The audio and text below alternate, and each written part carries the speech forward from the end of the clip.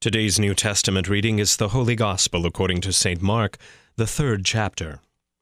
Again, Jesus entered the synagogue, and a man was there with a withered hand. And they watched Jesus to see whether he would heal him on the Sabbath, so that they might accuse him.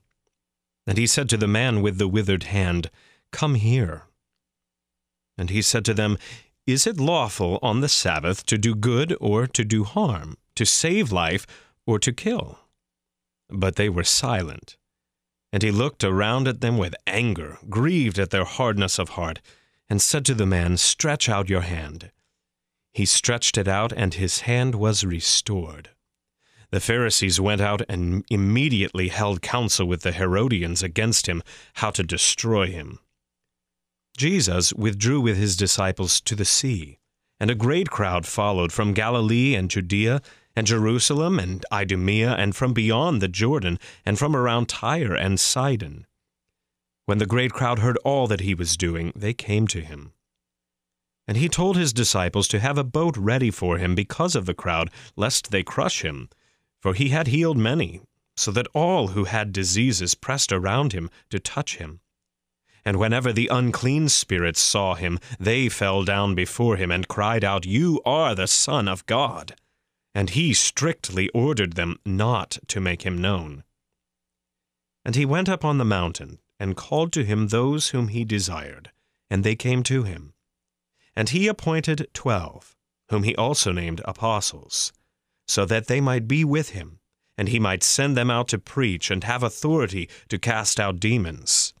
He appointed the 12, Simon, to whom he gave the name Peter, James, the son of Zebedee, and John, the brother of James, to whom he gave the name Boanerges, that is, sons of thunder, Andrew, and Philip, and Bartholomew, and Matthew, and Thomas, and James, the son of Alphaeus, and Thaddeus, and Simon the Cananean, and Judas Iscariot, who betrayed him.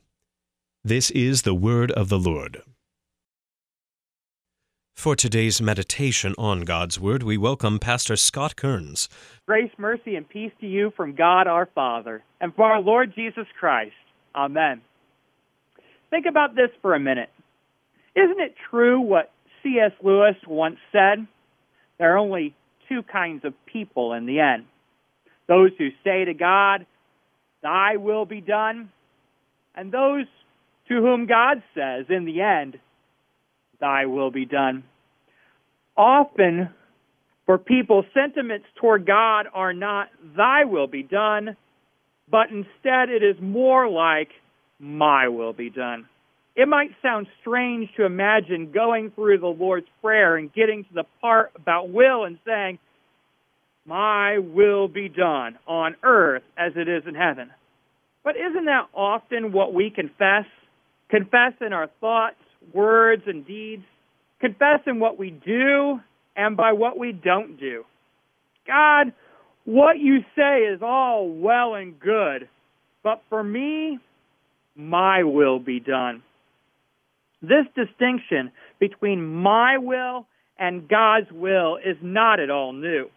In Mark chapter 3, verses 1 to 19, it's all about will. We first find in our text about how Jesus encounters a man with a withered hand and the Pharisees who laid in wait for Jesus to heal on the Sabbath. The Pharisees willed this so that they might accuse him. Secondly, in the text, we find out about the crowds who almost violently sought for Jesus to heal them. They willed for healing so much so that they were about to crush Jesus. Third, and finally, we have the disciples. The disciples, or then the apostles, we learn, submitted to Jesus' will. It was here his desire was that the 12, that they might be with him and that he might send them out to preach, to have authority, and to cast out demons. In each of these, we learn that it is all about will. It is the will of man versus the will of God. Remember now Luther in his small catechism. The good and gracious will of God is done even without our prayer. But we pray in this petition that it may be done among us also. For how is God's will done? God's will is done when he breaks and hinders every evil plan and purpose of the devil, the world, and our sinful nature, which do not want us to hallow God's name or let his kingdom come. And when he strengthens and keeps us firm in his word and faith until we die. That's it. Always God's will is done. It's done in our text, as Jesus' will was that he might heal the man with the withered hand. Jesus' will also here was that the Pharisees, even in their hardness of heart, might see that it's his will that all might be restored, not just withered hands, but also hard hearts. Jesus' will is done also with the crowds, not just in the boat was ready for him and that he was not crushed, but also that he healed many of diseases and of unclean spirits, as his will is to heal all. Jesus' will was finally on display as he gathers the 12 and sends the 12 out to preach and have authority to cast out demons. The will of God truly stands over and against man's will. Stands even to the point of death on a cross. Now, it is God's will that his word is taught purely and that his sacraments are rightly administered.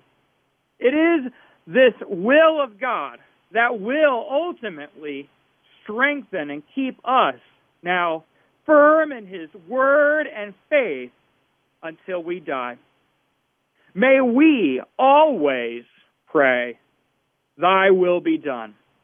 Amen. And now may the peace of God, which surpasses all human understanding, guard your hearts and minds in Christ Jesus till that life everlasting. Amen.